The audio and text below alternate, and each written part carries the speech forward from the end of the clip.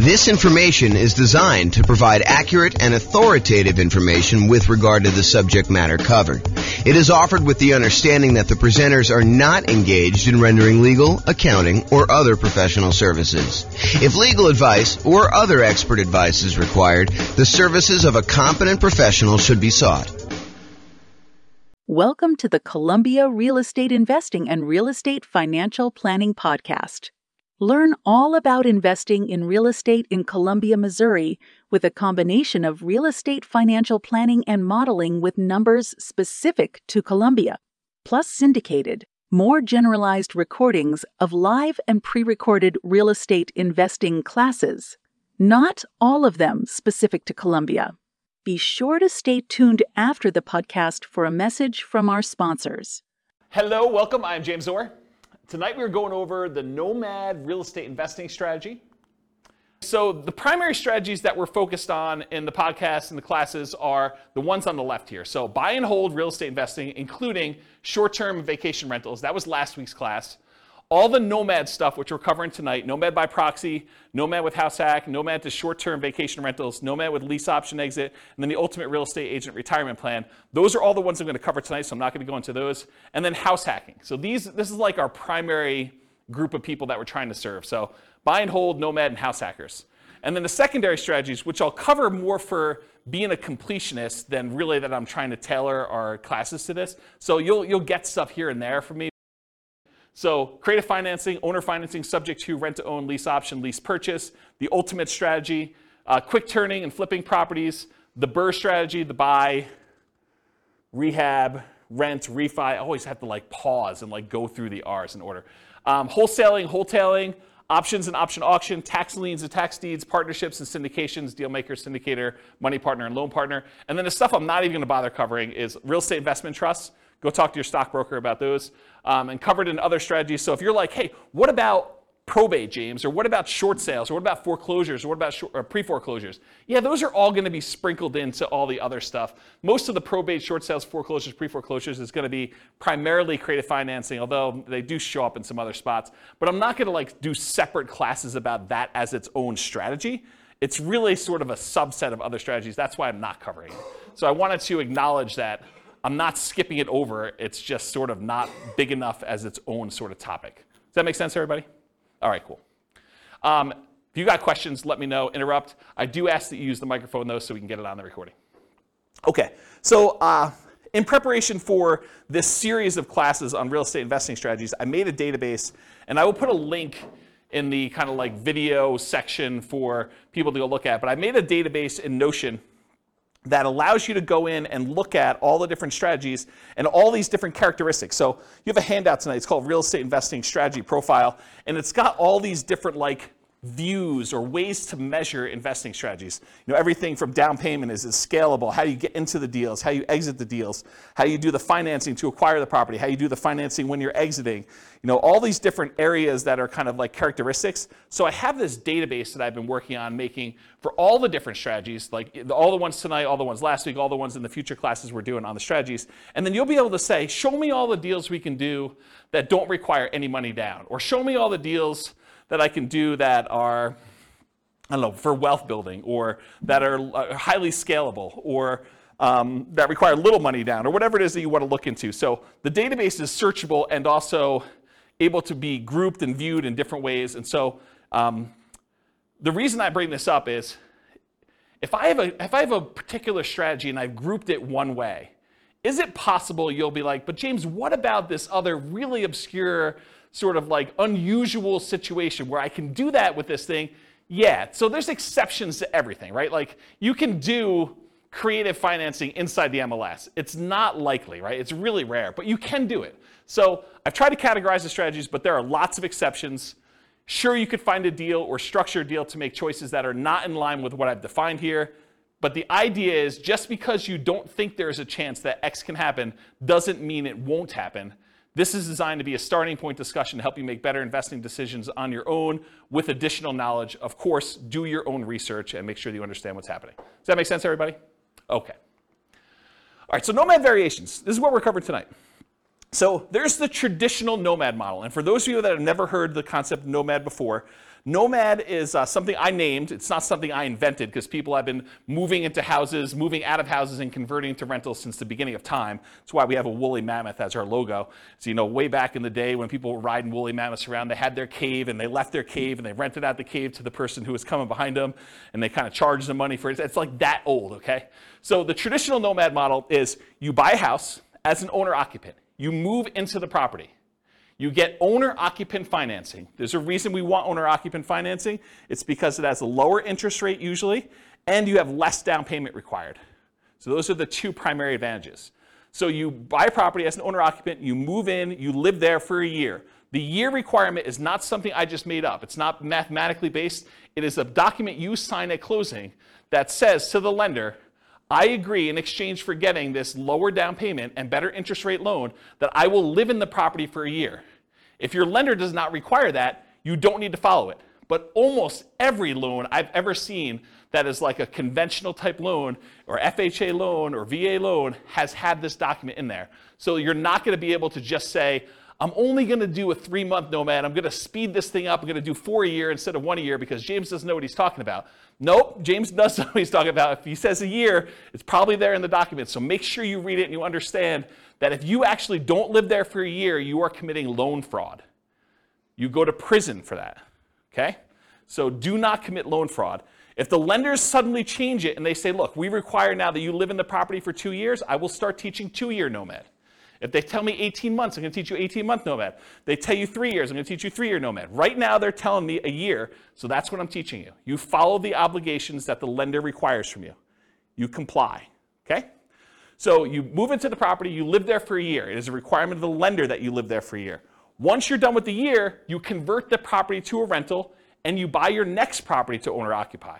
So really, if you had 2 down payments, if you had down payments for 2 20% down rentals, by doing the Nomad strategy, you could acquire 8 rentals instead. Because instead of putting 20% down, you put 5% down. And the financing is much better. If you look at this, I give you another handout. It's called loan type mortgage insurance comparison thing. And it shows you the different interest rates and down payments required for different loans, owner-occupant investors. The interest rate for the 20% down investment property as of the time of this recording was 6.625 with 2 points. The rate for 5% down paying monthly PMI is 5.5 with no points. So your interest rate is considerably better when you do owner-occupant, okay? And even though you're putting less down, and it's probably going to be a little bit higher payment, it's not as much higher as you might have thought because the interest rates are better, okay? So Nomad is, in the most simplest form, buy a house as an owner-occupant, move in, live there for a year, convert the property to a rental, buy the next property, repeat as many times as you want to achieve the number of rental properties that you want to acquire. Okay? That's the most simple version. Now, all of these are variations. Okay? I'll cover those in a second. But for Nomad, you're typically putting owner-occupant financing, 0% down. There are 2 primary 0% down loans. The USDA loan for rural properties. So those are the 2, oh, sorry, I only do one of them. So USDA and VA. VA is a loan that you can get if you're a veteran. That's another nothing down loan program.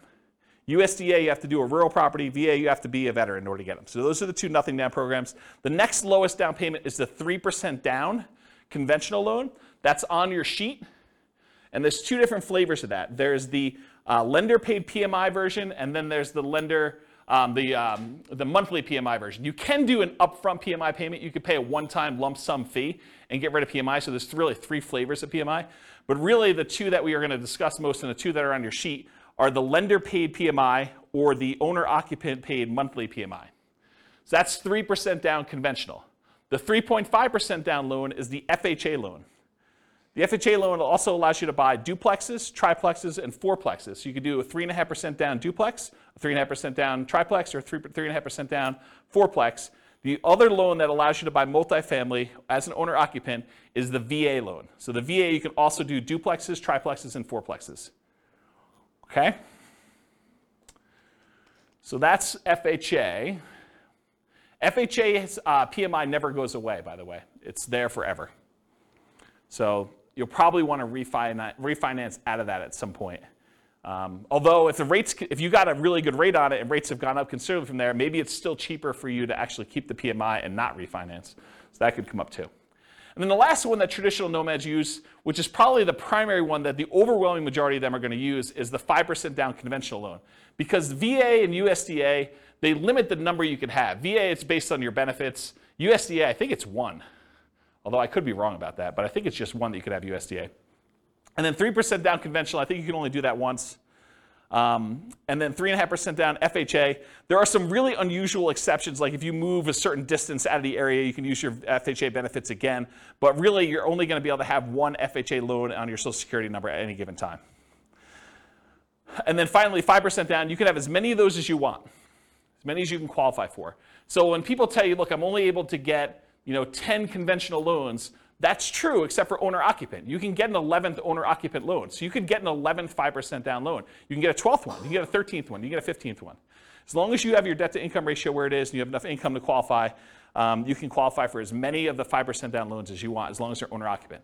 But once you get to 10, it's going to be really hard for you to get a conventional investor loan, non-owner-occupant. Pause for a drink. Okay. So that's traditional nomad. All the financing stuff pretty much applies to these other ones too. But fixer-upper nomad is buying a property that needs work, where you live in it, you move into the property, you live there, you do the fix-up work, then you convert it to a rental after a year, 18 months or 2 years, whatever time period works for you, but a year minimum. That's what fixer-upper nomad is all about. Buying properties at a discount, putting in money in order to fix them up, and then converting them to rentals by living in them. Different than BRRRR, right? Because BRRRR, you're not living in properties.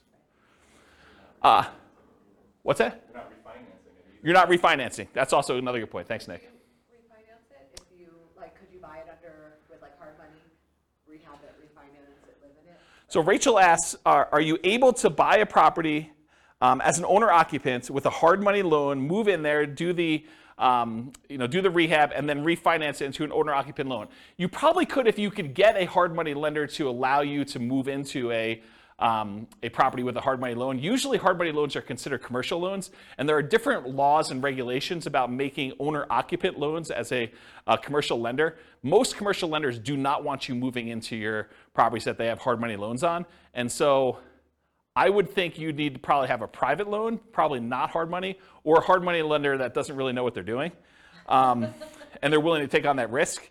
Or you do all the rehab before you move in, then you move in and do the refinance where you do that. But then that becomes more of a BRRRR. And if you're, I'd have to think about that one.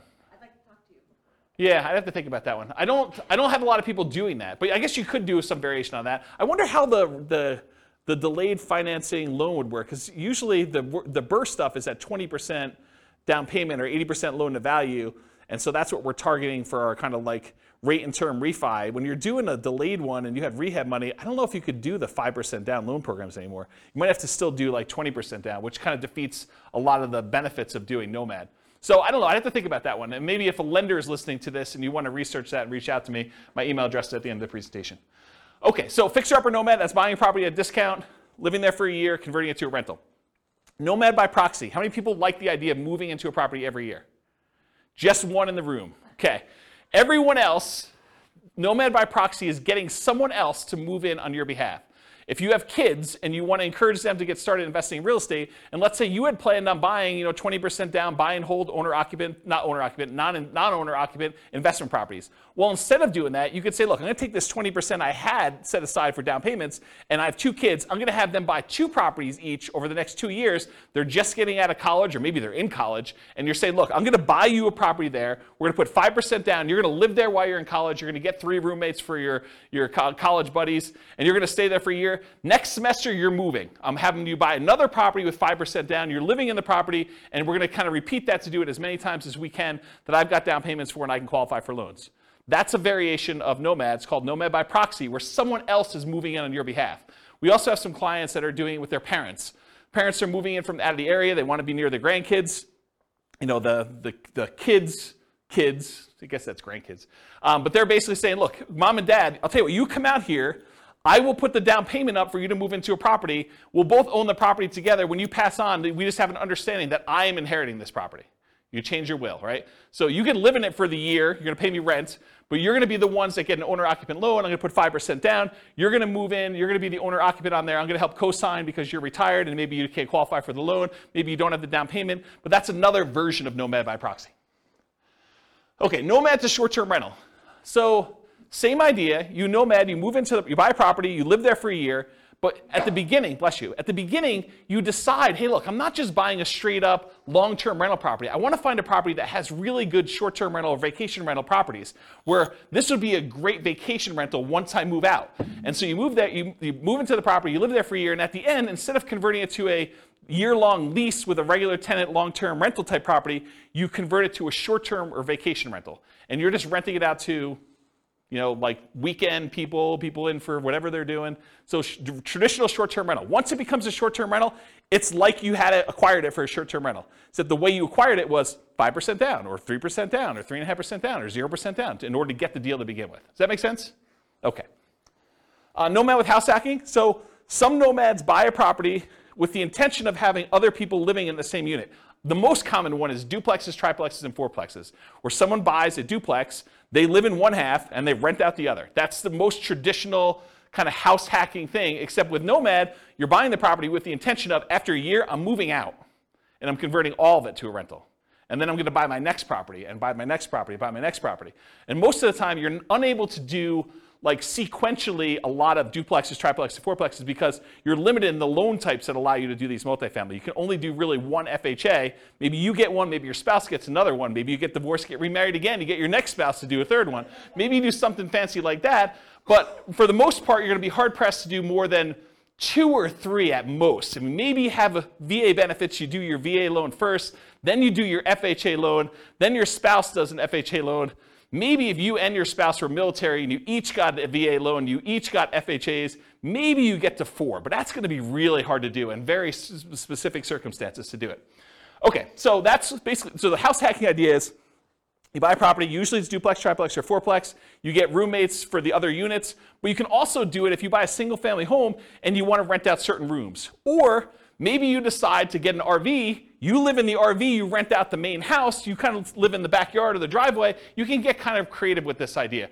Or maybe you've got like a 3-car detached garage and you rent out the spaces. That's another version of house hacking, right? It's like renting out part of the property that you're living in is the definition of house hacking. Okay, so all those different variations exist, Nomad with house hacking. Then Nomad with lease option exit. So nomading, you move in, you buy the property, you move in, you live there for a year. At the end of the year, instead of converting it to a long-term, 1 year at a time lease, you say, I'm gonna go find a tenant buyer, someone who wants to purchase this property, but they need a year or 2 or 3 in order to get something in line in order to be able to qualify to buy it. Maybe it's enough down payment, or maybe it's time on their new job, or get their debt to income right, or their credit score up, or whatever. But they want to rent it from you for a year or 2 or 3 with the option to buy it from you from a year or 2 or 3 down the road. And so you buy a property, you live there for a year, then you find a tenant buyer instead of a regular tenant, and you actually lease option it to them where they give you an option fee, and then they lease it from you, and then they exercise the option at some point in the future. Or if they don't exercise the option, you get the property back, and you presumably find another tenant buyer to come in and eventually buy that property from you.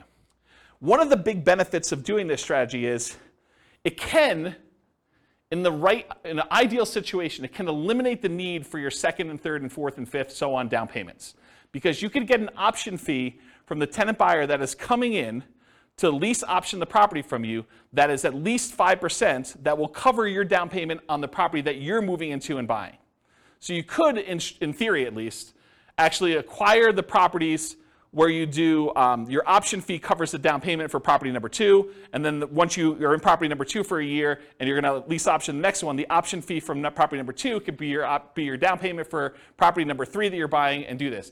It makes it a lot easier if you at least have the down payment, so that you can front it and then you get it back after a year or 2. But you can technically, and lenders have told me they're able to do this, you can technically use that option fee if you get it in advance as your down payment for the next property.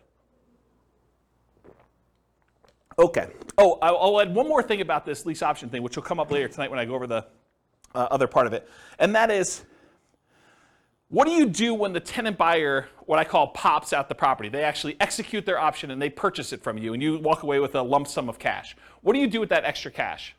Well, I usually combine this Nomad with lease option exit with an additional parallel path of you buying 20% down rentals or 25% down rentals with the extra money you have when they sell.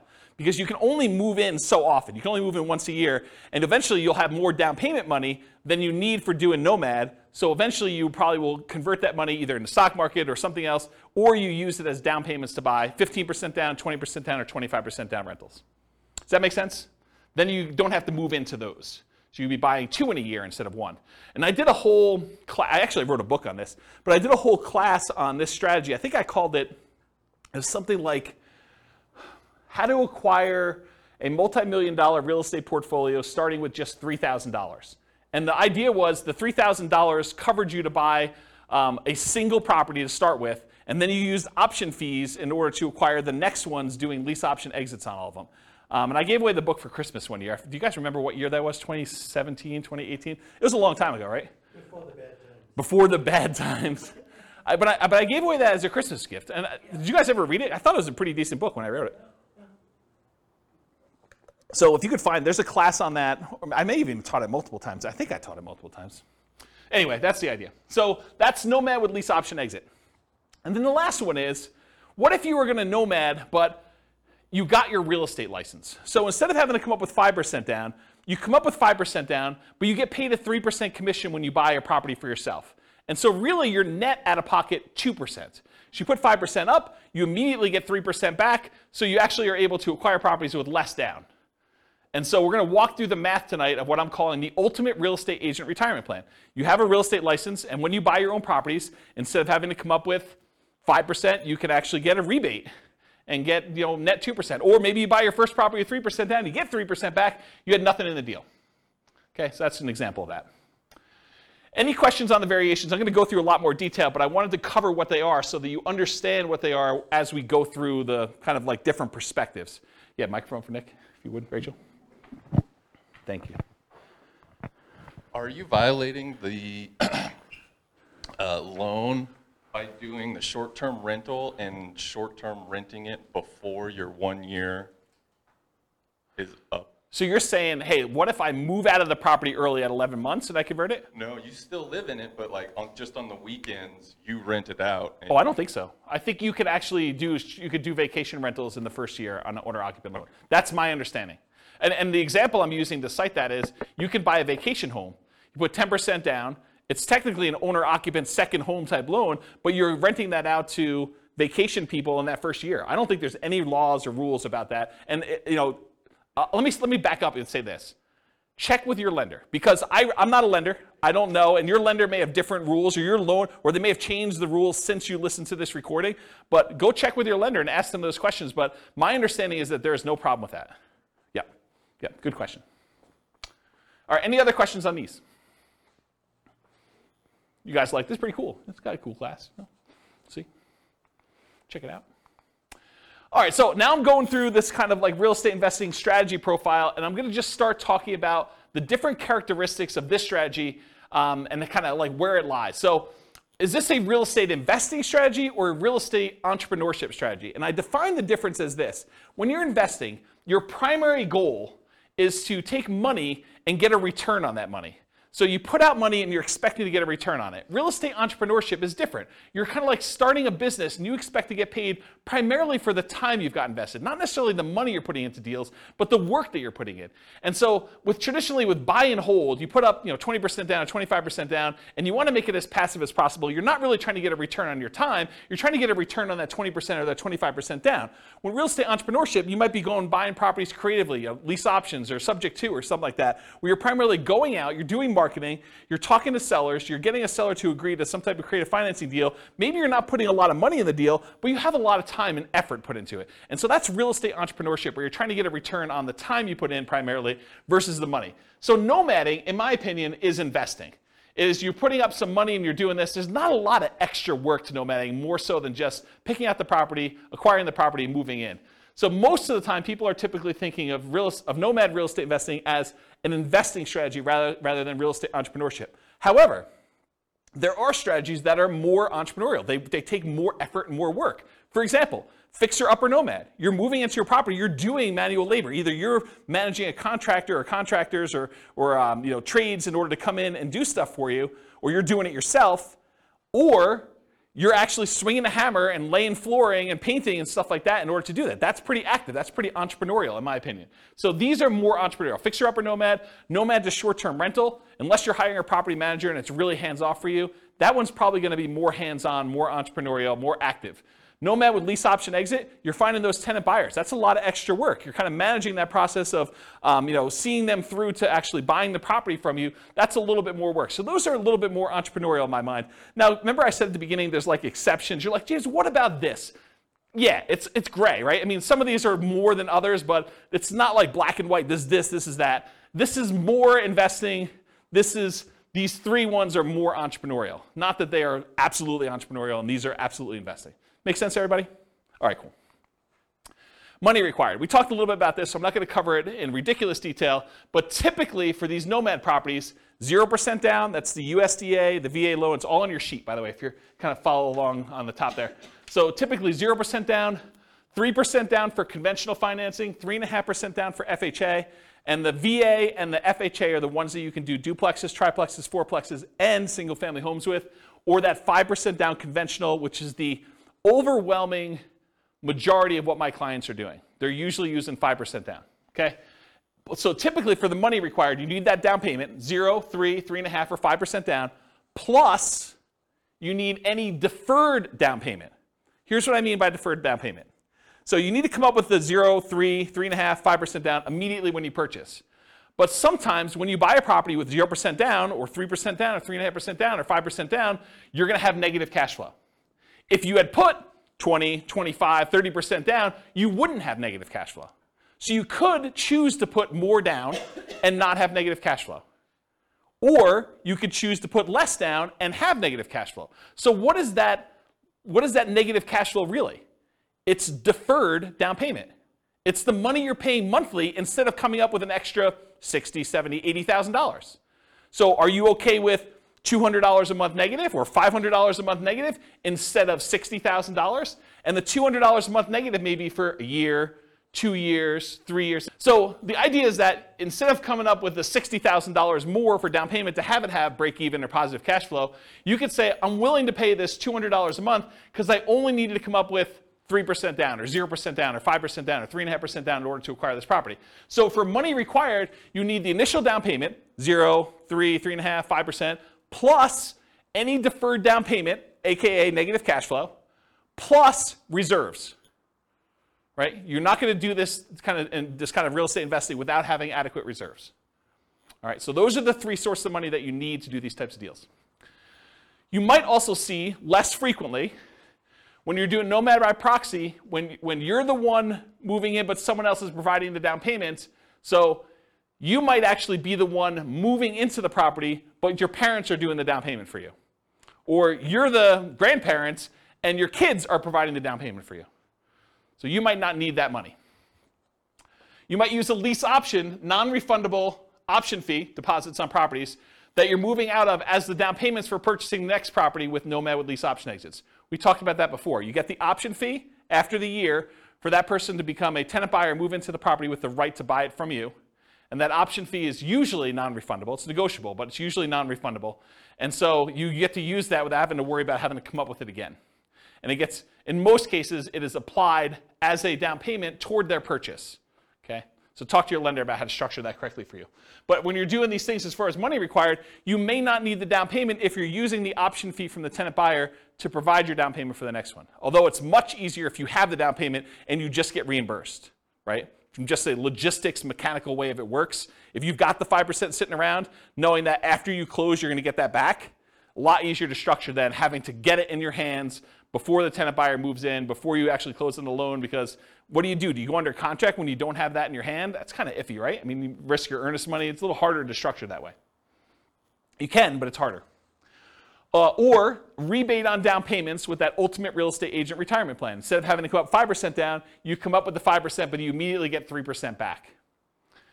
or putting more down or buying all cash. So you don't have to do 5%. Most of the time we do because we want to have good reserves and use that money for additional down payments elsewhere or additional investments elsewhere. But you could decide to put 20% down, move into the property, and do Nomad that way. Just most people are not. Or if you want to buy all cash, you can do that too. There's another little variation here for Nomad to short-term rentals. If you're doing that vacation rental thing, technically you could do a vacation home. It helps if it's, I think it's probably required actually, that it's in another geographic location for that second home, and for those you put 10% down. So you can get another vacation home and wherever you want to vacation, you vacation in it, a couple weekends a year, and then you rent it out short-term rental for the rest of the time. So you could do that also, usually in parallel for that second home. Any questions on these? Cool. Credit required. So this is traditional owner-occupant financing. You got to qualify for an owner-occupant loan. So you must, I think I hit this home. Did I not cover this? You must move into the property or you're committing loan fraud. Is there anyone confused about that? You got to move into the property, otherwise it's loan fraud. So, and if you're doing Nomad by proxy, somebody has to move into the property. And don't think, I'm going to fix this. James doesn't know about this. No, James has looked at this for a long time. He has not found a way around it. If you think you found a way around it, you can try to reach out to me and tell me, but I'm going to tell you it's probably loan fraud, okay? So you got to move into the property you're committing loan fraud. Usually you're required to live there for a year based on a document that you sign at closing to get your loan. Now there are exceptions to this. You get divorced, I think that's an exception. If you get transferred for work, I think that's an exception. But there are not that many exceptions to this. So, what? My lender calls it a life-changing event. Okay, so for the microphone, Nick says his lender calls it a life-changing event. That is one of the ways to get out of it. You can't just say, I don't like my house anymore. But hey, you have a kid, get rid of a kid, get a wife, husband, or get rid of a wife or husband. I think those are life-changing events. So those could be kind of characteristics for you to be able to do it more than once. Typical credit score you need is 620, although it varies a little bit for different loan programs. The better your credit score, probably the better your interest rate's going to be, except for FHA, which I think is the same no matter what. And the cheaper your PMI is going to be. There are some exceptions. You can go down to 580. I think FHA and VA allow you to go down a little bit lower than 620. I already talked about that. Less common situations, if you're buying without a loan, all cash, obviously a credit score is not required for doing that. And then if you're Nomad by proxy where someone else is getting the loan, you may not need to qualify yourself. And then I just made a note on here, credit score requirements can change, so don't go to your lender 6 months from now and say, James on this recording said that I can get a loan for 620, that's the loan I want, and he told me I can get 5.5%. I'm not telling you that. Go talk to your lender, find out what the then current credit score requirements are and the then current interest rates and the then current down payment requirements are. I'm not guaranteeing that you can go get loans for these things. Okay, skills required. So what do you need, what skills do you need in order to do Nomad? Nomad's a weird one because it's sort of like very similar to buy and hold in a lot of ways. But there are other investing strategies where you need a lot more or a lot different skills in order to do this. But for nomading, the primary skills are you need to analyze deals. You need to make sure that this is going to be a good rental once you move out. You need to find cash flowing deals. You need to find a property that makes sense for you to buy. You don't want to just buy anything.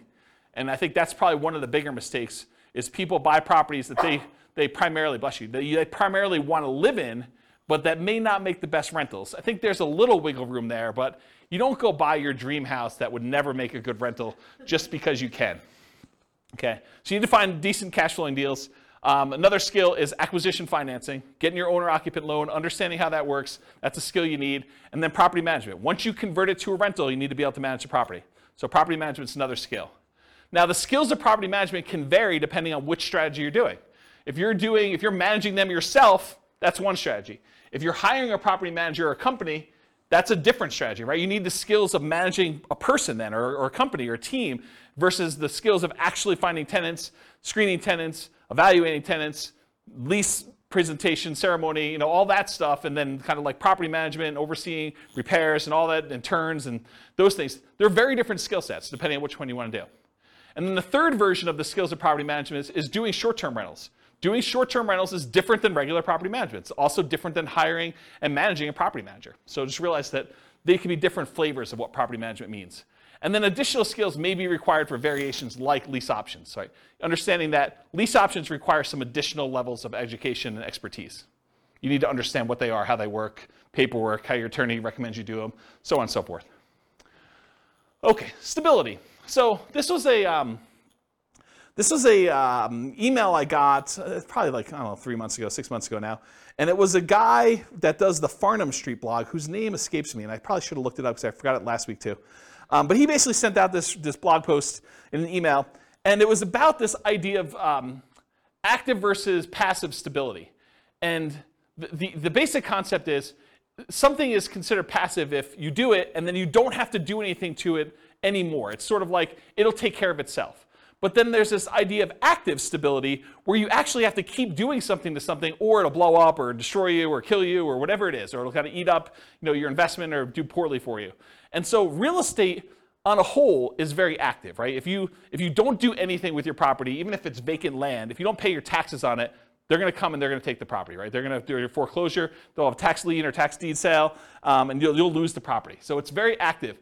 But even within the active part of it, there's some variations. For example, if you go get a 30-year amortizing loan, that's more passive than getting a interest-only loan that has a balloon, right? If you don't really do anything with the loan, over 30 years, that thing will pay off, right? You're just making the payments every month, that'll pay off. Whereas with an interest-only loan with a balloon, you might make payments for 10 years, but at 10 years, you got to take an action, because there's a balloon that says the balance is due at 10 years. So if you don't do a refinance or sell the property, you're going to have a real problem. And so can you see that doing an interest-only loan with a balloon is more active than a 30-year amortizing loan that is more passive? Even though both of them are really active. You got to do stuff with them, right? So I started thinking about this idea of stability in real estate investing. So even more active than passive are fixer-upper nomads. Got to do the work, got to get in the property, got to do everything you need to do there. Nomad to short-term rental. You got to kind of manage the short-term rentals or manage a manager doing that. And then Nomad with those lease option exits. That is more active than a traditional Nomad just rent it out long-term. Okay? So those are the more active versions of this. And then I have a little thing over here of just about like the difference between active and passive. You can read through that if you want to. Any other questions? Sweet. Am I going too fast? Okay, good. I'm going to take a drink though. Scalability.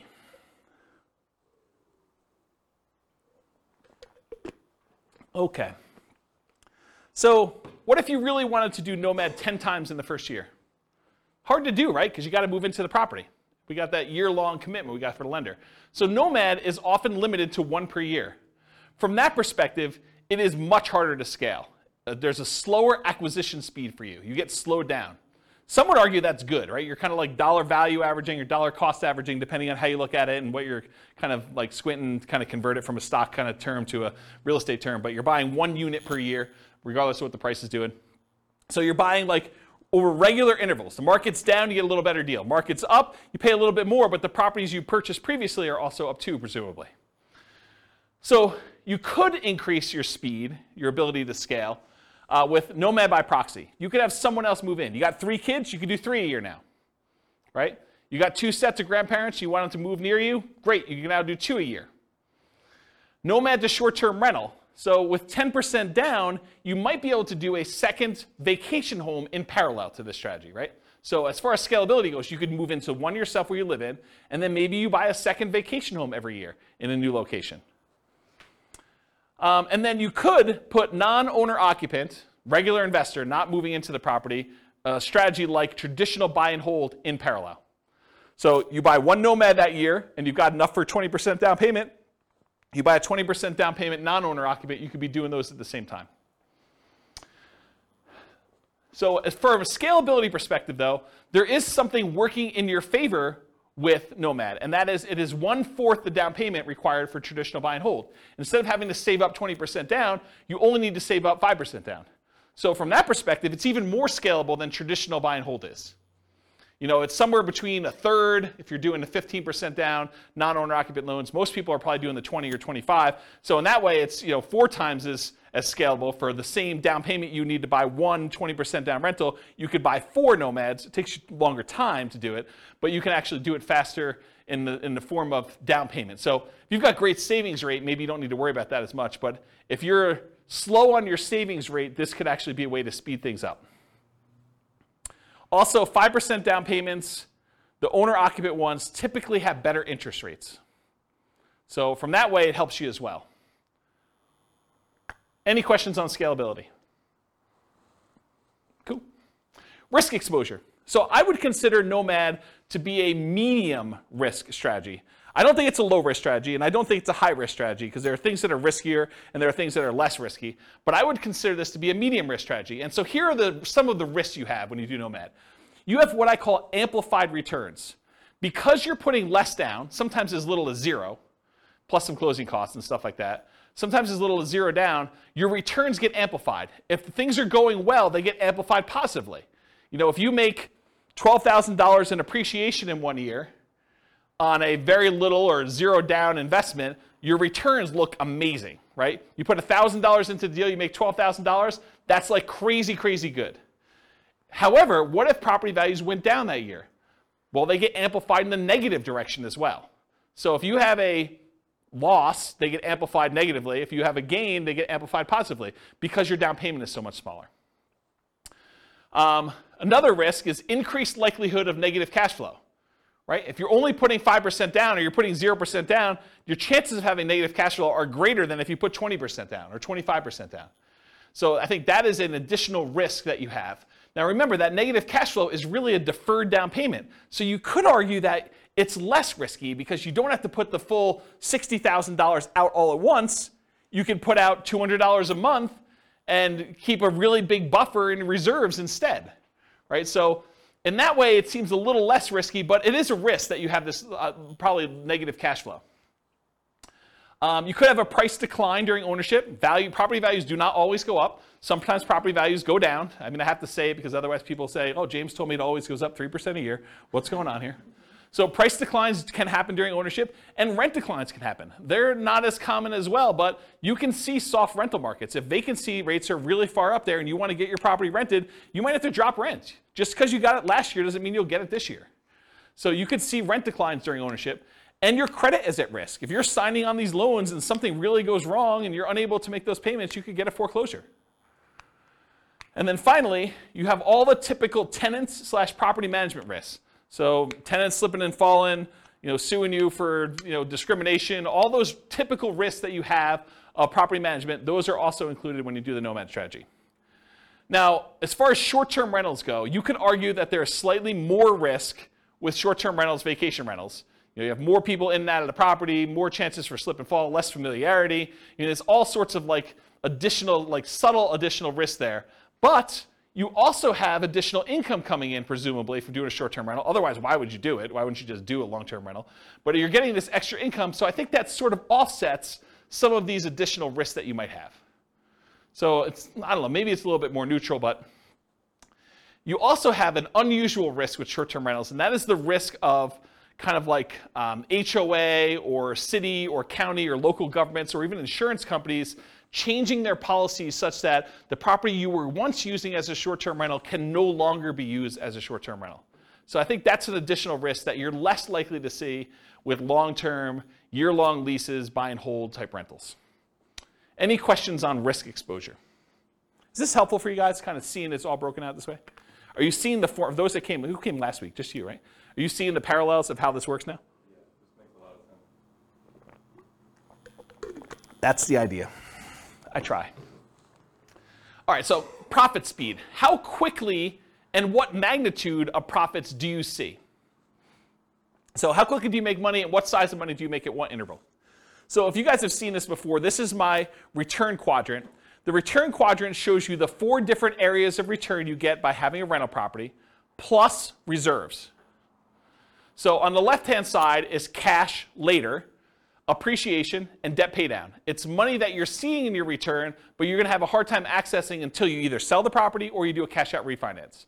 So the property values tend to go up over time, and you tend to pay your loans down over time. That usually increases your equity in your property, and you can access equity by selling the property or doing some type of cash-out refinance. Those are the 2 primary ways. There are other ways, but they're more unusual. And then on the right-hand side is your cash now stuff. That's cash flow and the tax benefits you get by owning rental property, and I'm specifically talking about cash flow from depreciation. Cash flow from depreciation is you take the amount of, when you own rental properties, the government allows you to depreciate the property, usually over 27.5 years for residential properties. So imagine you bought a rental property And when you kind of like do your math based on what you paid for the property, you subtract out the cost of the land, because you cannot depreciate land, you can only depreciate the building. But if you imagine for a minute that when you figure out your depreciation, you're able to depreciate maybe $10,000 a year. That's gross depreciation. That's the amount that you could take in gross depreciation. And then I'm not an accountant, go talk to your own accountant, but this is my layman's version, and you cannot use this version on your tax returns, but this is basically how it works. If you make $100,000 a year and you have $10,000 in gross depreciation by owning a rental property, then you're only paying taxes not on the $100,000, you're paying taxes on the $90,000. So what you really end up doing is you save $10,000 of taxable income. So if you take that $10,000 in taxable income and you multiply it by your effective tax rate, which is a conservative way to look at it, then that is the amount you have in cash flow from depreciation. That's the amount you did not need to pay in taxes at the end of the year, or the amount that you could take by adjusting your exemptions on your job income and take them with each paycheck. Okay? So let's say your tax rate was 20%, you had $10,000 in gross depreciation, you multiply 20% times the $10,000, you now have $2,000 a year that you're getting in cash flow from depreciation. You can either get that back at the end of the year instead of having to pay taxes on it, or you can adjust your exemptions. That's exemptions, right? That's what it's called, Denise? Withholdings, that's it. So whatever it is on your tax return, where you actually are saying, I don't need to pay in as much tax because I keep getting a refund at the end of the year, so let me pay in less. So you do that, and then on your paycheck now you see an extra, whatever it is, $180, or $170, whatever it works out to be, on your paychecks that you now got in. So that could help offset any negative cash flow you might have, or it could add to your cash flow that you're already receiving from the property. But it's through your paycheck and tax savings, not directly from the property. Does that make sense, everybody? And then this total adds them all up and reserves. The top half of this quadrant, if you've never seen me teach this class before, the top half of the quadrant are the ones that are more speculative. They're more reliant on how the market performs. Do property values go up? That's appreciation. Does rent go up, or is the kind of the rent holding strong? That's cash flow. So the top half tends to be a little bit more speculative. The bottom half tends to be a little bit more contractually or government implied regulation sort of thing. So you either get the debt pay down based on the loan you have, it's a contractual obligation you have with the lender when you get your loan, or tax benefits, that's part of tax law. So these tend to be a little bit more certain, less speculative in what your returns are. Okay? And then reserves is the amount of money you're getting on the money you have set aside for reserves, whether you're keeping that in a savings account and getting 1%, or you've got it in the stock market and you're getting 8%. The amount of return you're getting from having those reserves set aside, so that when you need to access them, we got to take that into account, because we're going to divide all these other returns by the amount you have in reserves as well, to show what your overall return is with the drag of having those reserves. So we got to give you credit for the money you're earning on the reserves. So that's why it's there too. Okay, so let me make sure I cover what I wanted to cover in here. So with Nomad, you typically can start seeing the appreciation and the debt pay down within 30 days, right? You buy the property values go up, you pay down the loan a little bit, you start seeing those right away. However, cash flow you don't get till a year, and your cash flow from depreciation you don't get till you convert it to a rental. So if you're house hacking, you get a little bit of it now, but really you're primarily seeing that a year from now when you convert it to a rental. Rents and security deposits are typically paid in advance, so you do get that a little bit more up front. Short-term rentals, while you're still living in a property, can speed up your time to receiving cash flow. So you could, on weekends, short-term rental your property as a vacation rental. Lease options, you typically see an upfront option fee. So that's another speedy thing if you're doing a Nomad with lease option. Using a property manager can slightly delay your time to producing cash flow once you convert it to a rental, because most property managers are not giving you the security deposits or the cash flow as soon as your tenant moves in. Usually there's like a bookkeeping delay, maybe even a little delay for having some reserves with them or whatever they're doing. And then usually we think of this as a percentage return of the amount invested. It's either cash on cash return on investment or a cap rate. Cap rate is the return you get if you bought the property all cash. And then I talked about cash flow from depreciation. Any questions on profit speed? Cool. Finding deals. So how do you find these crazy Nomad deals? Well, the primary way that most people find Nomad deals is through the MLS. The MLS has the largest selection of properties, and so most of them are finding it through the MLS, the multiple listing service. There are some other ways to find them. Another common way is for sale by owner, And there's really two main groups of for sale by owners. There's the actively marketed, all the for sale by owners that are putting signs in the yard, putting their properties up on Zillow or other websites to advertise that it's actively for sale. Those are the actively marketed for sale by owners. But then there's a whole separate group of for sale by owners that they haven't told anyone their property is really for sale. Those are sort of what I call the hidden for sale by owner group. And you usually find those through either marketing to properties that are not advertised for sale or networking. You're talking to somebody and they say, hey, I'm considering selling my property. You're like, oh, I'd like to buy it. And that's considered a hidden for sale by owner because no one knows about them. They're not actively advertising. And then a more unusual way of finding deals is wholesalers.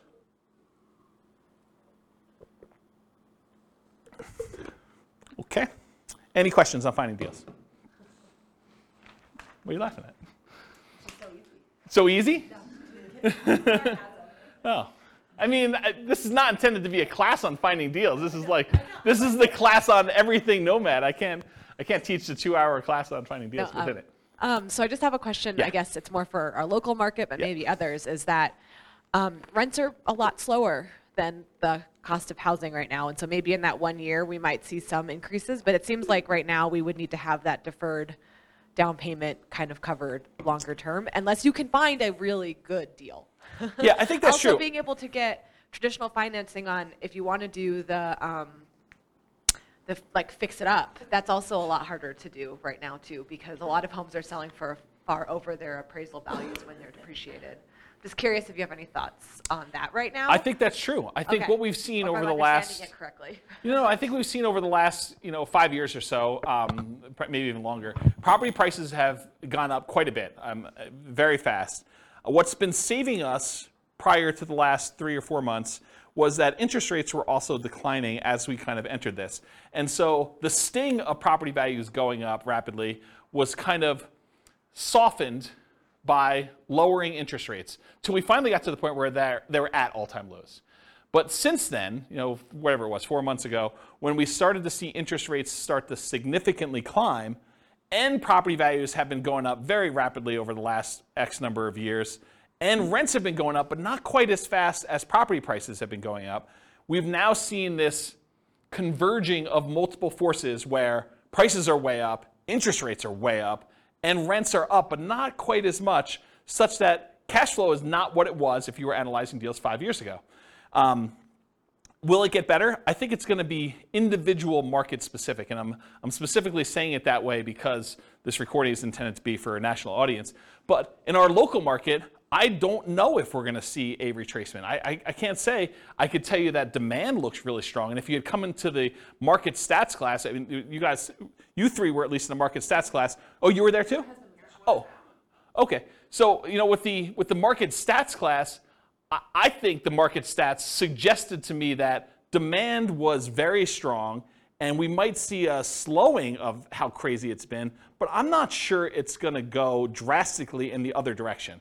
I mean, it's possible. I can't predict the future. My crystal ball is really blurry for me, but I think that we're probably going to see a slowdown, maybe a little bit retracement, but I think that's true. Now, if you think about it, though, if you put 20% down and you were able to get break-even cash flow a few years ago, maybe now it's 25% because you see an increase in down payment and an improvement in interest rate in order to get to that point. Maybe it's even hard to find those. But I think there's still, even in the craziest, amazing markets, there are still exceptional deals out there. You can still find that amazing cash flow property. It's harder.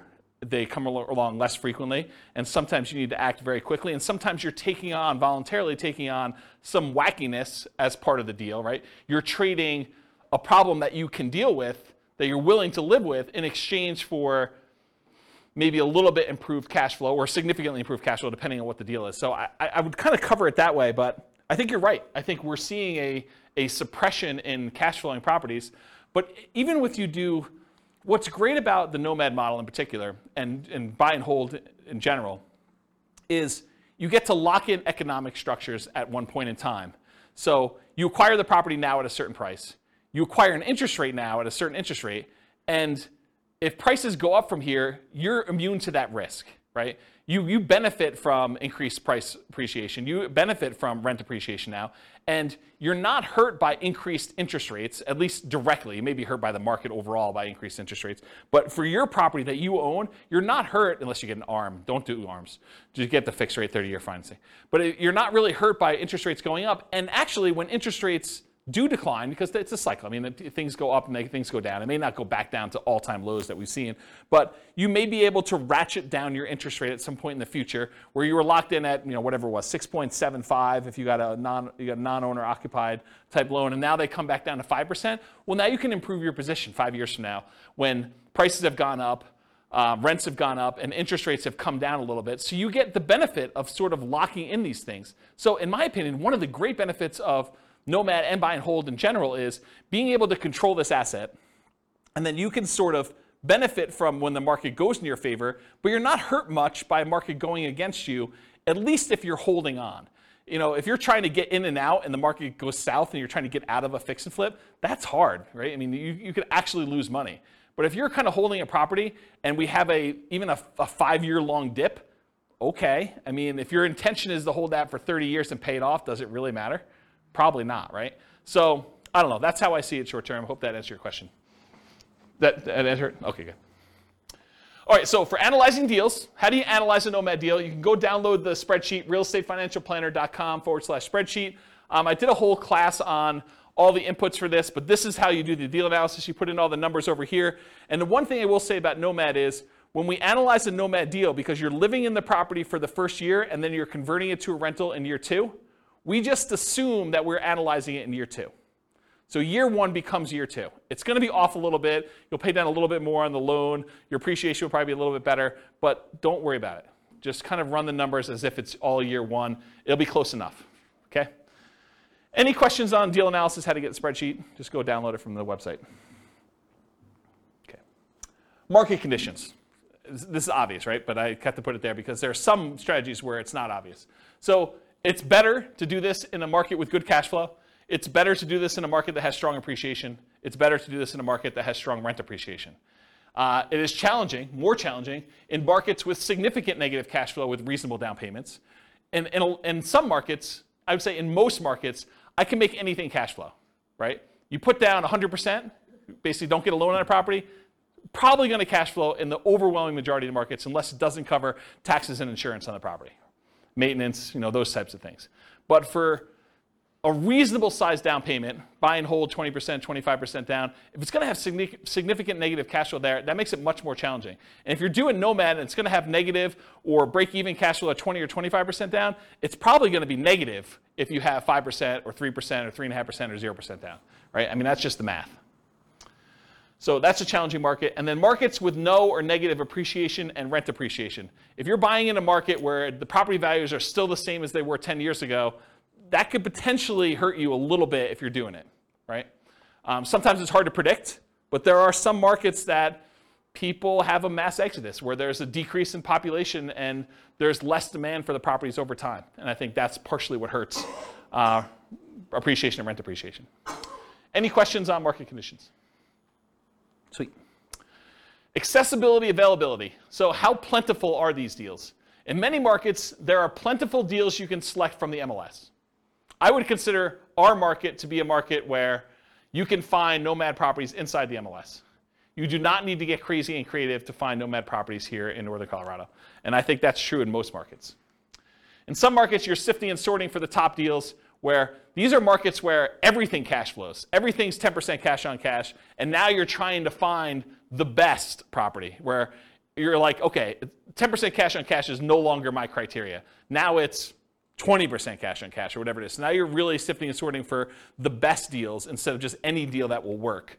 In our marketplace, we're usually limited in the deals that we can get to work with these numbers. So it's not like you've got 95% of the MLS that you can go ahead and just anyone will do. You're already looking at that top 5% just to find ones that are going to be close enough. And then you're having to select of those. In other markets, it might be challenging to find positive cash flowing properties, especially with smaller down payments. I think I'd classify our market as that.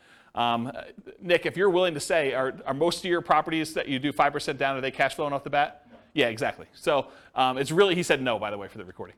It's really, really hard to find positive cash flowing properties. In the majority of cases, you're going to be negative, and you're really just doing that deferred down payment. Interest rates may be a significant factor when whether properties will cash flow or not. As interest rates go up, it makes it harder and harder to cash flow.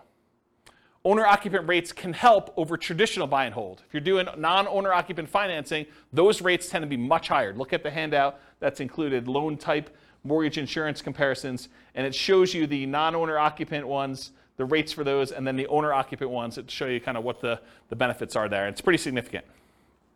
And then, of course, if you're doing short-term vacation rentals, make sure that you can do a vacation rental in that property, at least when you buy it. It may change over time, but at least when you buy it, try to make sure that you can do it before you purchase the property or go under contract. Okay. Using retirement accounts. So in some real estate investing strategies, you can use your retirement account, self-directed IRA, self-directed 401k in order to do investing. Since you're doing owner-occupants for Nomad, you cannot use your self-directed IRA, self-directed 401k. I think it's called self-dealing or something like that, where you're unable. Is that the term? Do you guys know? Yeah. Self-dealing if you're actually trying to do owner-occupant stuff with it. And you'd be restricted if you were trying to do stuff in your lineal ancestry sort of thing, doing it for your parents or your kids. You still cannot do self-directed IRA and deal with direct lineal bloodline sort of family relations. So you have to do it with, I don't know, somebody who is outside of that relationship. Go talk to a specialist in doing self-directed IRAs or 401ks if you want details on that. Or maybe I'll do a class on it at some point. All right, any questions on this? Sweet. Quantitative analysis. Okay, so this was the first, whatever it was. I can't even do math now. First 5/8 of the class was all about sort of like a qualitative analysis showing you like how the different characteristics of this as a real estate investing strategy are, and I kind of measured some different things to show you this is how it is. The second half, I'm really going to focus, second 3/8. I'm going to focus primarily on more of a quantitative study of like, how does this strategy compare if we're doing buy and hold? With my thinking being that as I do different strategies over different classes, over different kind of nights and stuff like that, I will kind of reference back the other ones that we did to show how those did numerically, and then how does that compare to the strategies that we've already covered. So you'll be able to see tonight at least buy and hold to Nomad, and then as I move forward, I'll look back at buy and hold and Nomad and whatever we're doing that night to kind of give you a comparison. So that was my thinking. We'll see how it goes because it's already getting overwhelming with just the buy and hold comparison, but that's my intention as of right now. So here it is. How well does Nomad perform toward achieving financial independence? That's primarily what I'm looking to measure. And as I go through these, one of the things I realized very quickly as I went through them, because I was making decisions as to, well, I'm not going to show 30 examples of this one. I could show 30 examples of this strategy versus 30 examples of this strategy. I'm just sort of showing one or two of each kind of group, but each individual sub-variation of Nomad could literally be its own full-day seminar, not even just one class. It could be like a full day of, let's go over all the different ways that Nomad with lease option could work and how that impacts your ability to achieve financial independence and how they compare and risk. And there's there's a lot of stuff. So I have a lot of stuff I can cover over the future. So there will probably be their own eventual full classes on each. And there probably are at least a full class or several classes on them. It is, and this is kind of like a warning to you. It's naive to generalize these results. Okay, so if you go and say, oh, James said, and I'm making this up because I don't remember, James said lease option is the best strategy I should do, so I'm always going to do lease options in every situation. And he says Nomad by proxy is the second worst, so I should never do that one. Oh, that would be bad for you, because this was a very specific situation for a very specific group of people with very specific amount of money they've got coming in, and property prices and appreciation and their rent to price ratios. Like all those things will come into play. And I think I talk about this at the very, very end, but you can't just assume that because I told you X was the best, that X will always be the best in all situations for all people, including you. Okay? But I'm going to show you like a very specific situation and how it plays out for them. All right, so for quantitative analysis, we're going to do Nomad. We're going to do 5% down payment with PMI. For Nomad to short-term rentals, I've done significantly higher income. I think I increased the income you're getting on rent by 25%, and then significantly higher expenses. I changed maintenance from 10% to 20%. In many cases, there's usually more work involved in that one as well. So part of the increased income that you're getting from doing short-term rentals is your labor, right? It's like you need to figure out what your dollar per hour is in addition to the extra income you're earning by the kind of characteristics of that. Then I'll do fixer-upper Nomad, Nomad by proxy, Nomad with house hacking, Nomad with lease option, and the ultimate real estate agent retirement plan. All the ones we covered, I'm going to do examples of. Okay. So first, I need to tell you how I define financial independence, because I think that's important for you to know what I'm measuring. So financial independence, for me, in this definition and what we're doing tonight, and I think it's a good general one, but it is when your investments provide your minimum target monthly income in retirement. What some people might call lean fire or just regular fire. It's when your investments provide you enough money coming in where you can live off of those things without doing additional work. You may choose to do additional work, but you could actually stop working. It consists of three things. Thing number one, any passive income you have coming in from Social Security, pensions, or annuities. Those are your three sources of passive income. If you could think of another one, let me know.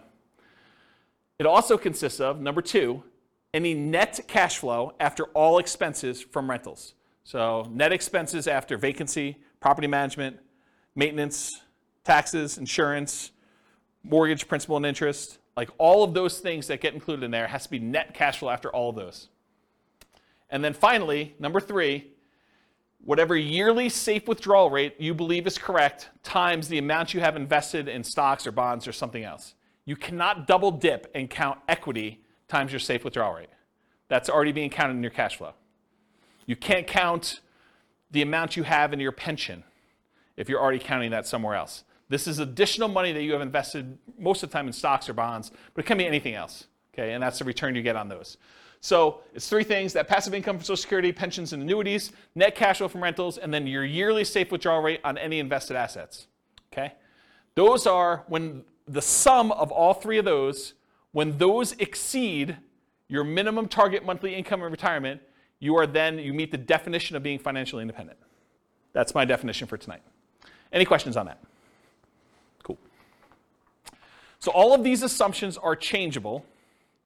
I will put the links to the actual scenarios. You can copy them into your own account, and you could say, oh, I'm not like this person. I make X amount more or X amount less, or my properties are this or that or whatever. All of these things, all these assumptions are changeable, but this is what the situation is. So I picked an arbitrary couple. They're married. They're both 21 years old. They recently graduated from college, and they're working in a technology department of a large healthcare business. They have a total of $10,000 saved up between the both of them. It's not each, it's combined. They earn a total of $72,000 per year combined, not each. Another way of saying this is they each earn $18 per hour times 2,000 hours per year worked equals $36,000 per year each that they make. They're saving about $1,000 per month before they buy any houses. If they were to buy a house, it would be less because their cost of renting is lower than the cost to buy. Okay? But right now, if they're renting, they're saving $1,000 per month. They are obsessed with achieving financial independence so they can retire early. They want to find their best path to financial independence together.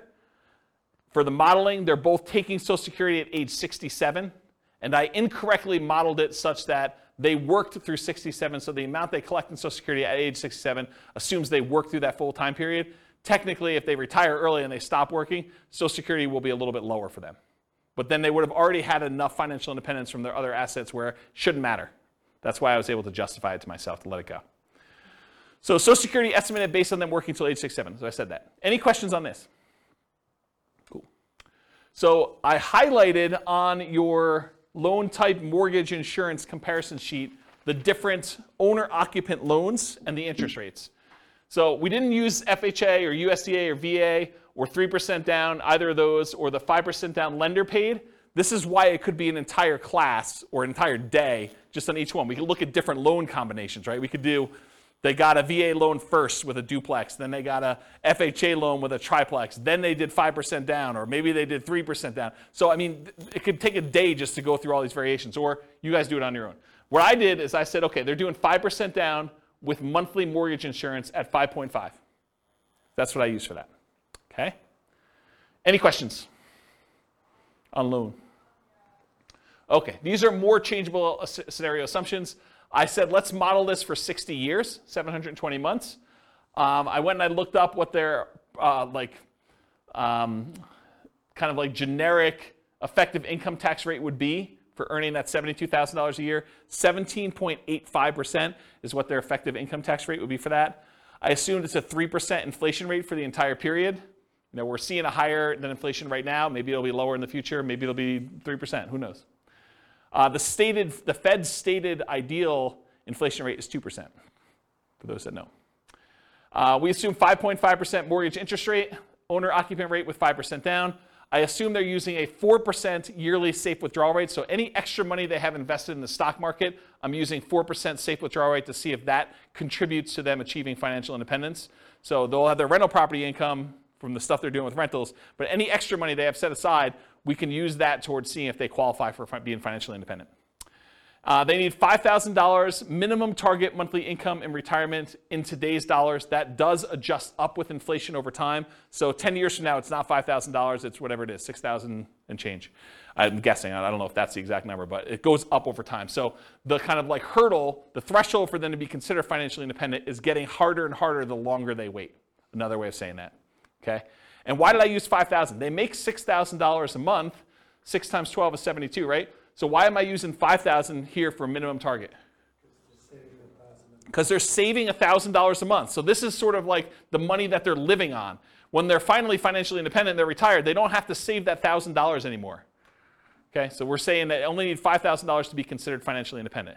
And just arbitrarily, I said that $10,000 is their ideal lifestyle. So we'll see, maybe not tonight, but we'll see in other things that I do when they achieve $10,000 as an ideal target monthly income retirement as another chart. Any questions on these assumptions? Sweet, take a drink.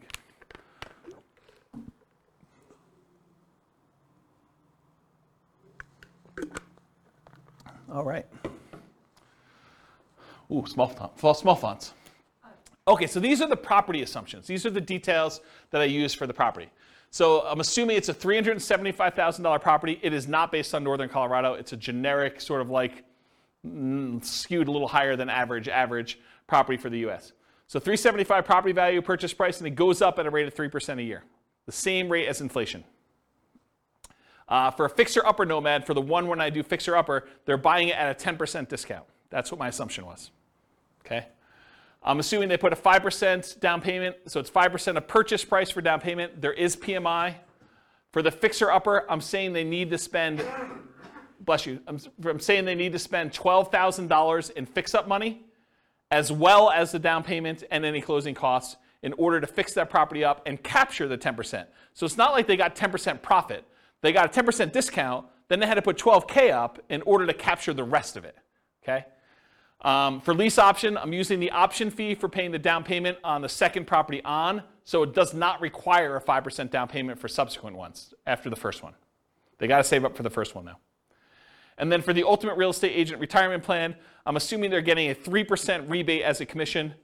Everyone knows that real estate commissions are not fixed, they are negotiated, and that 3% is arbitrary, and I picked it. I'm not saying that that's what you will always get. Could be higher, could be lower, it's whatever you negotiate. I'm also saying 1% of the purchase price and closing costs at the time of purchase. There are no seller concessions, so the seller is not contributing towards your closing costs in any way. The interest rate is 5.5 for the 5% down plus PMI. It's a 360-month mortgage term, 30-year loan. Rent on this property is $2,600 per month, but rent increases at a rate of 3% per year as well. So rent keeps pace with inflation.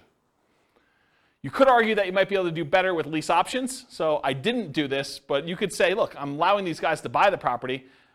Why would I charge them the same rent that I would charge someone who is doing a lease with an option to buy? I probably could get a small premium for doing that. I didn't do it in this case. So lease option is handicapped a little bit. And then for house hackers, if you're renting out 1 bedroom, I'm assuming you're getting $650 a month for that bedroom. If you're renting out 2, that's 2 times $650 or $1,300. If you're renting out 3, I assumed it's $650 for all 3. That's $1,950 if I did my math right. So while you're owner occupying the properties, you are collecting that on 1 property. Once you convert it to a regular rental, it's the $2,600 a month. 3% of the monthly income is the assumed vacancy rate. So that's what I assume for vacancy. That's if they're managing their properties well. They're starting 60 to 90 days ahead of time. They're not letting the properties go vacant before they start marketing. They're really doing a good job managing their properties. 10% of the monthly income is the assumed maintenance rate. So that's what we're setting aside for maintenance. And then 0.75% of the value of the property is assumed property taxes. So property taxes at the start is about $28, $12, $50 per year. And some people in other states are thinking, wow, James, that's really low. And some people are like, wow, that's really high. So we're using a number that I think is defensible. Again, you can copy these to your own account and change all the assumptions. And as the property value goes up, so does that taxes, because it's based on the value of the property each year instead of it being just a fixed number. And then I'm saying 0.4% of the value of the property each year is assumed for the property insurance rate. So based on that initial value of $375, it's about $1,500 per year. And again, people in other states are like, James, that's really low or really high, although I think most people will say that's really low. This is a residential property, and 15% of the purchase price is considered the value of the land. So you cannot depreciate the value of the land, so that is my assumption for that calculation. And so that's when I'm doing my depreciation calculation. I'm saying that 85% of the purchase price is the depreciable amount. Any questions on my property assumptions? It's going slow so that when I give you the numbers, you're not asking me all the questions about my assumptions. This is why I take the time to do it ahead of time. There's some thought here. Okay, so this is sort of a review. If you came last week, we did the buy and hold stuff. So this is them if they say, look, I'm not doing any real estate at all. This is the person's situation. We just covered all the details. This is them investing completely in stocks. No real estate, they're renting. So if they just do all stocks, no real estate, it takes them 482 months in order to be able to be financially independent. And it's all from their stock market account and if they hit Social Security, from the Social Security. I have a quick question. Yeah. Do you assume their salaries follow inflation, or do you keep Yes. Yes, Okay. the salary does increase with inflation. and Yep. it's the same as inflation? And expenses. Okay. So their personal expenses and their salary increase with inflation. Yeah. Okay. Yep, absolutely. So really, they may be saving slightly more than $1,000 a month over time, but if you adjust back for inflation, it's actually $1,000 in inflated dollars. But a lot of jobs don't follow inflation, so that's why. And So some do.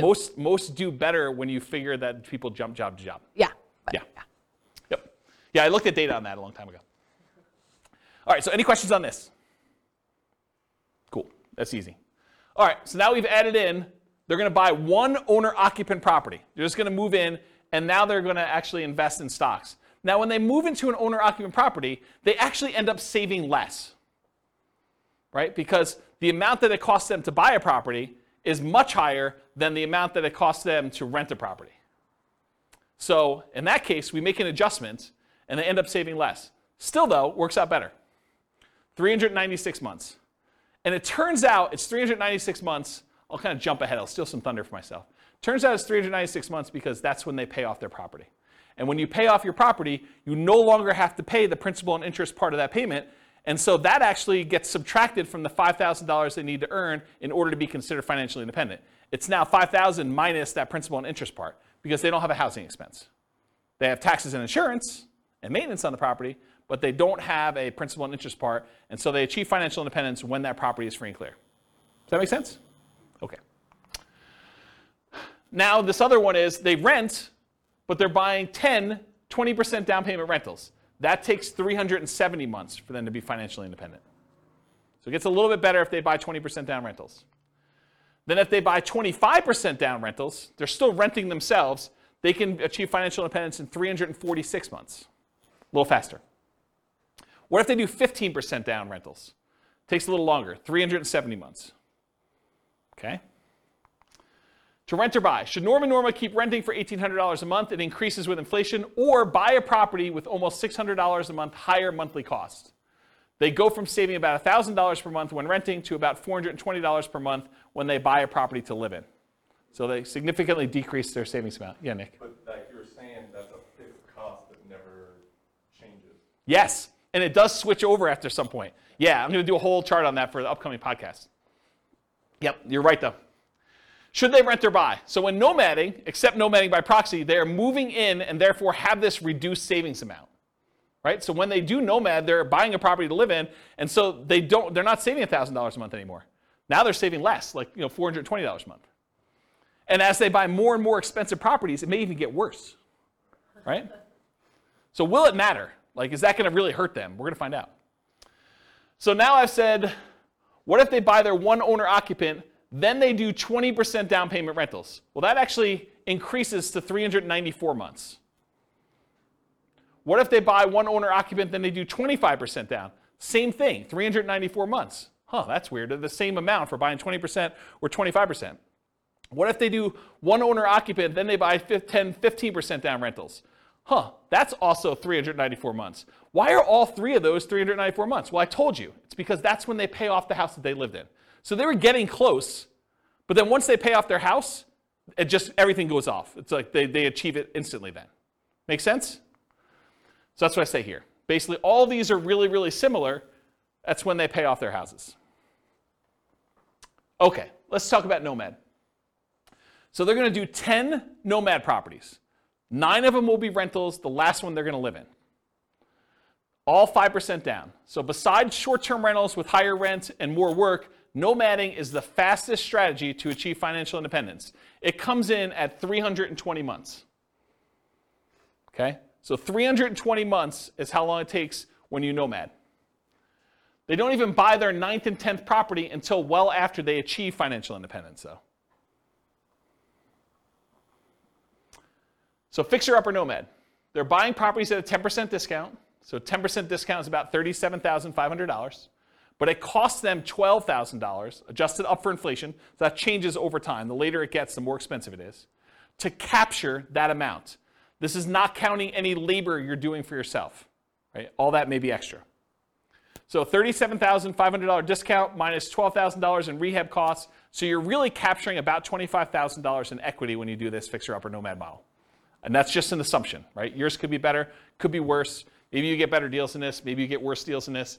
I had to put a stake in the ground. That's why this could be a whole day class by itself. They also, because they're buying at a discount, $37,500 discount, they get almost $200 per month more in cash flow. Right? Because they're borrowing less. They're doing 5% of a 10% discount instead of 5% of the full price. So their cash flow is a little bit better when they do fixer-upper nomad. They need more money to acquire/rehab the properties, though, which actually delays when they can buy the property.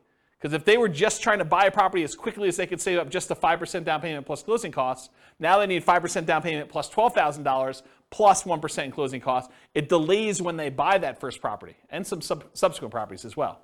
Okay?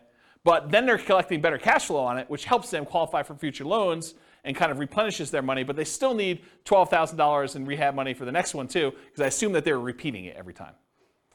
So regular nomad needs about $22,500 for down payments versus this $32,250 with the rehab costs.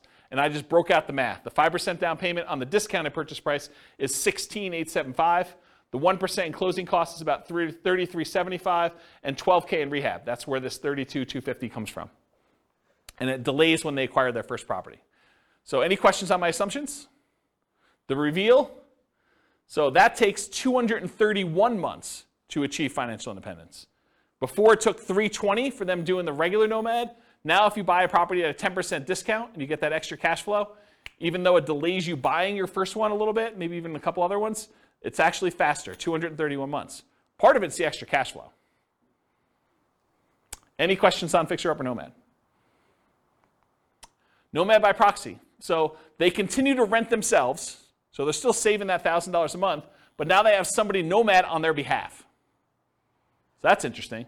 We've assumed that they have more than one proxy, which is a big assumption because if you're just thinking I've got one kid or one friend or one parent or whatever it is who's willing to do this nomad by proxy for me, then this would slow it down because I've assumed that they could do it as quickly as they can come up with that 5% down payment, and they've got enough people to do it where they're doing that.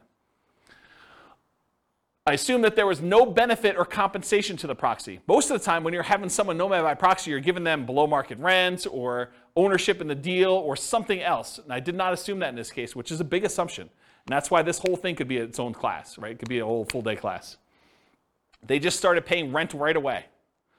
One of the reasons this one does so well is they collect rent right away, so they don't have to wait a year while they're living in the property. They have improved debt to income, which helps them qualify.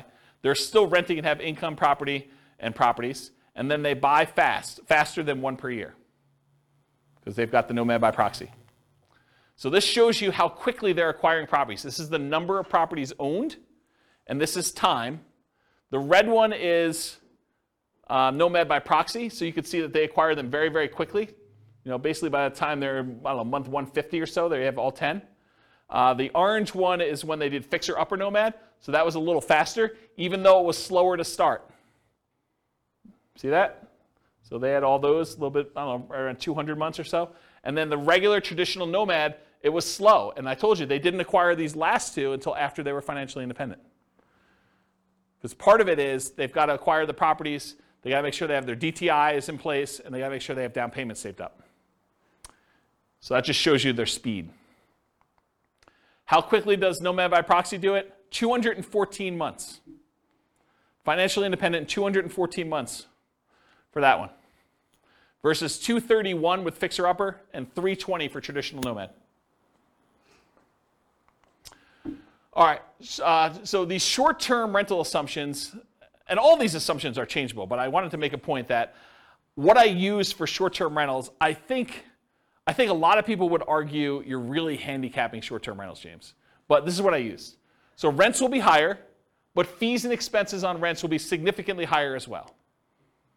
Overall, I've assumed the net, after all the additional expenses, your rent will be 25% higher. So instead of $2,600 a month, it's $3,150. Additionally, maintenance goes from 10% of $2,600 to 20% of $3,150. So it goes from $260 a month for maintenance to $630 a month for maintenance.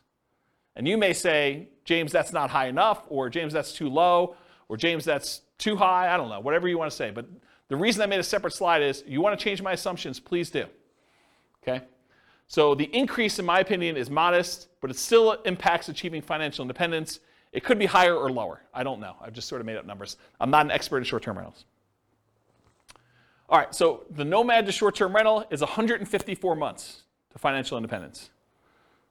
Yeah, exactly, right? So you go from 320 months for the traditional model all the way down to 154 months for achieving financial independence with nomad to short-term rental. Retire at 33, is that what we figured out? Retiring at 33. Realize too that this assumes you keep doing that model after financial independence too, right? Because you're basically assuming you're continuing to get that. We could model it and say, once you achieve financial independence, let's go ahead and go to long-term rentals to make this more passive and see how that looks. Or once you get to the point where your long-term rentals would support you at 100% of your minimum target monthly income retirement, then convert it back to long-term rentals and reduce the workload. But otherwise, you're being active, right? This is more like a part entrepreneur business for that. Okay. Nomad with house hacking. So essentially the same as getting a side hustle. I want to stop and make a point about this. If you get a roommate and you're collecting $650 a month from that roommate, mathematically, it's the same as you getting a $650 a month extra job, right? You're just getting extra money coming in. It counts as a side income. So when I model it, I literally model it as an extra income. That you're getting $650 a month as an extra income source. That's how I plug it in. So I just have the income starting at month 33, which is when they buy their first property. It takes them a while to get to the point where they can afford the first property, 33 months. So I have it start at 33. And I ran 3 different scenarios, with 1 roommate, with 2 roommates, and with 3 roommates, just to see how the difference worked out. So with 1 roommate, it's an extra $650 per month. With 2, it's $1,300. With 3, it's $1,950. And then once the year is up, or once they buy their next property and they move out, then they bring these roommates with them, in theory, and they convert the last one to a regular rental getting $2,600 a month. Does that make sense, everybody? Okay. So if you get 1 house hack roommate, it's 263 months to financial independence. If you get 2 house hack roommates, it's 238 months. If you get 3 house hack roommates, it's 214 months. And in this case, once you achieve financial independence, I jettison your roommates. You no longer need them. You just keep living in the house from there on, right? Because once you get there, the income that you were getting from that doesn't count anymore anyway. So I just said, let's just get rid of it. Okay, so you have enough financial independence income sources from the rentals and any money you have in the stock market and whatever else to support your minimum target monthly income in retirement without the extra roommates in house hacking modeling. Okay, any questions on this? Is this nice to see? Kind of like the comparison? All right, so I just want to remind everyone what this deal is. So traditional Nomad, you buy a home as an owner-occupant, you live there for a year, then you buy a new home, you convert the previous to a rental, and you repeat the process until you reach your financial goals, as many times as you want. With Nomad with lease option exit, you buy a home as an owner-occupant, that's the same. You live there for a year, that's the same. You buy a new home, that's the same. Then you convert the previous to a lease option tenant buyer. That's different. And you replace sold properties with new properties. And you repeat the process, okay? So lease option is different than traditional Nomad because you're putting tenant buyers in there, and then any ones you sell, you take any proceeds you have, and you're at least in one of the variations, you're buying replacement properties with 20% down or 25% down. All right, so here's the challenge with this. If we run this and we don't buy replacement properties, they sell their properties to tenant buyers, and you don't really acquire a bunch of properties, right? You basically get one, and then you live there until you buy the next one, and then 3 or 4, I think it's 3 years later, you sell it off, so you go back down, and then you can buy another one, then you can do this, and it keeps repeating, and you never really get to the point where you own as many properties as you did with other traditional models, because every time you convert it to a rental, in this case a tenant buyer, rent to own, you actually are selling the properties after a period of time. So it's bad in that way. So in the past, I often taught this combined with buying 20 or 25% down payment properties instead of having to wait for all the Nomad ones, right? So this is how they compare. This is regular, what I just showed you over here.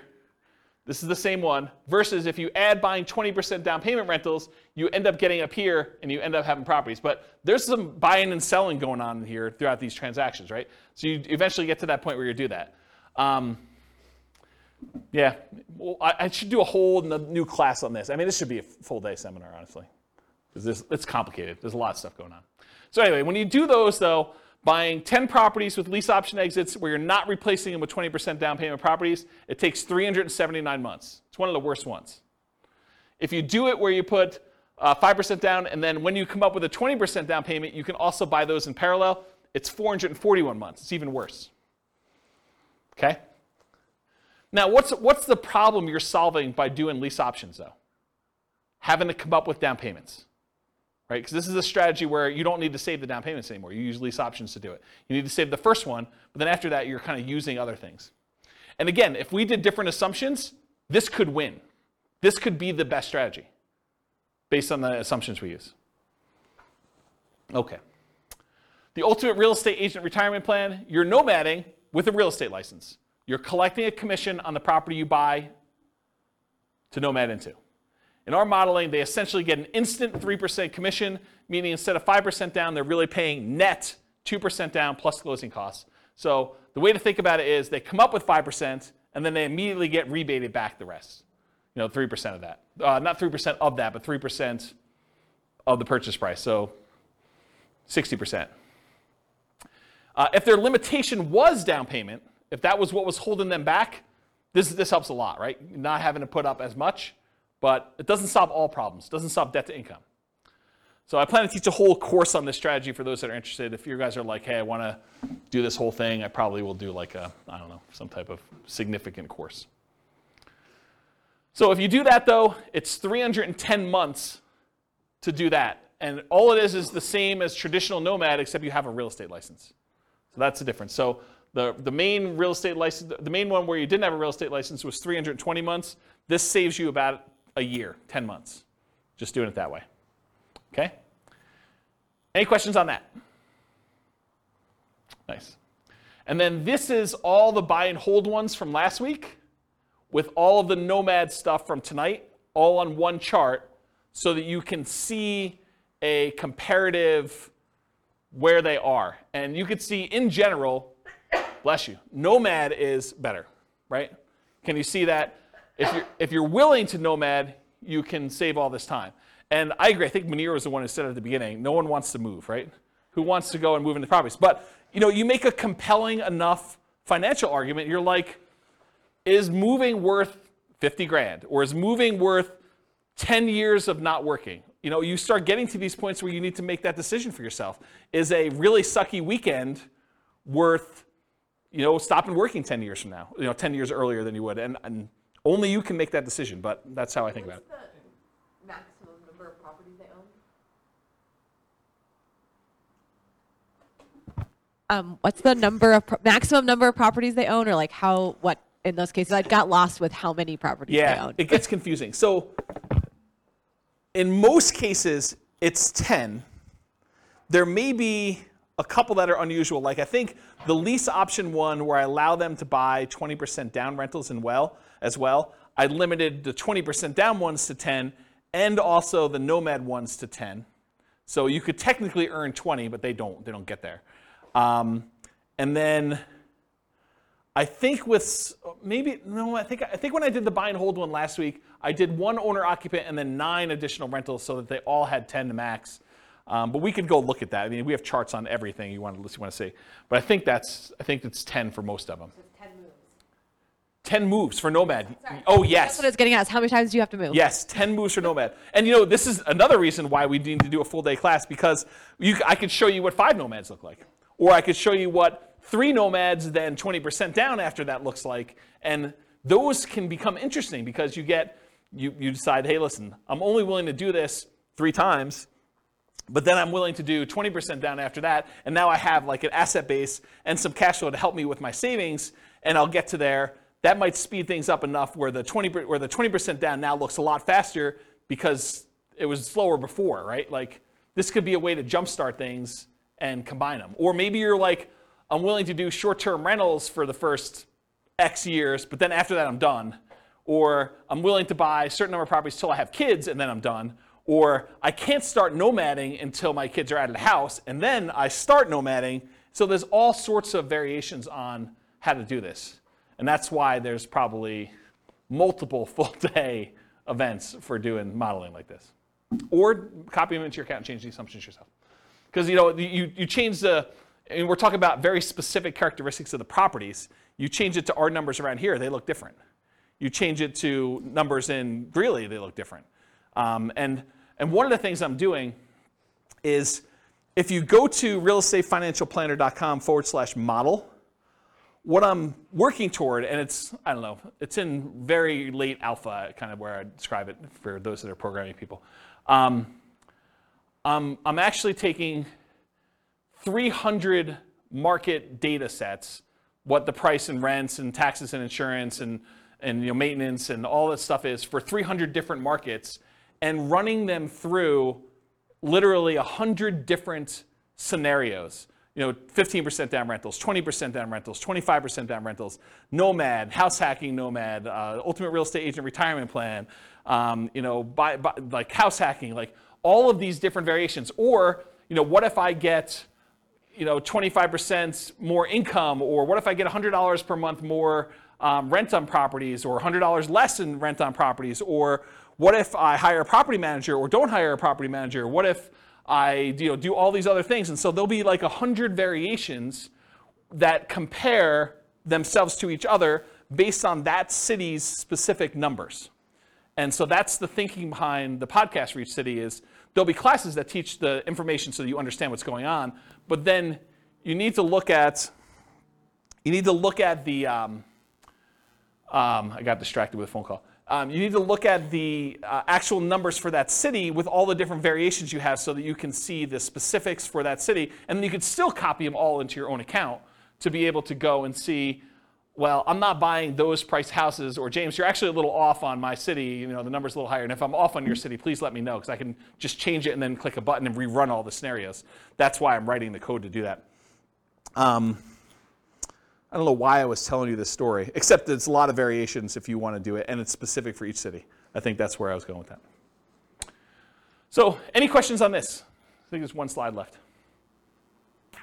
All right, in conclusion, assumptions for modeling matter a lot. right? You change one little thing, it's like the butterfly wings flapping and all that other stuff, right? I mean, you make one little tweak here, and that cascades out over 720 months, and you doing certain things. Should you pay off properties early? Like you could decide to do that too. Or what if you got better than the assumptions I used in the stock market? Or what if you're afraid of the stock market and you're keeping this in savings accounts? All these things matter. And so I think changing all those things can matter a lot. If you change the assumptions for your income and expenses, it changes everything. For market conditions, appreciation rate, rent appreciation rate, price, interest rate, vacancy, rent, maintenance, property management, taxes, insurance, the stock market rate of return, what you're investing in and its risk profile of what you're doing, and then your target monthly income retirement. If it wasn't $5,000 a month, might significantly change the numbers for these guys. Might be better or worse. You don't really know. The safe withdrawal rate you use. I mean, if you're using 4% or you're using something much more conservative because you're afraid of stock market stuff and you want to be conservative there, that could limit your ability to achieve financial independence or change the numbers or characteristics. So the strategies that work best in that market may differ. So you shouldn't use the numbers from tonight as like a fixed thing, but I think it's instructive to see how I set it up and what the assumptions were and kind of how they relate to each other for one particular person with one set of assumptions in the one market. You got to do the math for your own stuff. And then I mentioned the website, realestatefinancialplanner.com/model, and then just pick your city. And I think I did a whole bunch of, I think I did 305 cities or something like that. It was about 300. And so you can go look at those and see like how they all work. Do you have a question? Sorry, I really like numbers. So I'm just curious in your assumptions. You don't talk about health insurance benefits? It's included in personal expenses. And personal expenses. So my question is, that can change when you have employment versus not. Does that change in your calculations, or do you keep it? It's easy to do, right? So I'm just saying, in your modeling, can you change that? Yeah, and I'm going to tell you how to do it right now, right? So we said when they achieve financial independence is when their income emits $5,000 a month. Yeah. So if they're working and it's $5,000 a month, maybe for the retirement one, we say it's now $550 or $6,000 or whatever it is, right? So you just change what you need to have in retirement. And I did a class earlier this year where I had you walk through, it's the budgeting class. I made a budget spreadsheet. And it's a special budgeting spreadsheet because most budgets allow you to kind of do a budget for today, right? They kind of do that. My budget spreadsheet had all the different things that you would have as income and expenses. It mostly does expenses, income on the right-hand side. But it does mostly expenses. But then it has 3 columns. Bless you. It has column number 1 for what's your current stuff. Like, what are you spending money on now? Column number 2 is what's your minimum. What I would call is if you really were tired of your work, or you got sick and you couldn't really work, or something happened to you, and you were going to live a lean fire, or sort of like your minimum where you're not going out to eat every night, maybe you have Netflix, but you don't have the other streaming services. Like, you really, really cut back and you had like a super lean budget. That's minimum target monthly income. Then you have a 3rd column for your ideal. And basically I have you write down, okay, if I'm living my current one, I'm spending this much on dining out. But for lean, I'm spending this much, and for my ideal, I'm spending this much. And so at the end of it, it gives you 3 different numbers. It gives you your number for today, so you know where you are.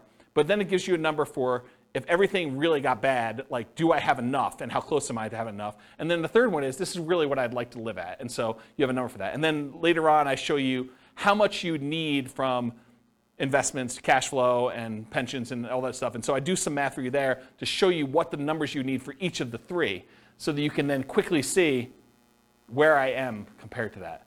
And I think that's a better way, in my opinion, to do budgeting, to kind of do like your current, your lean, and then your kind of target ideal one.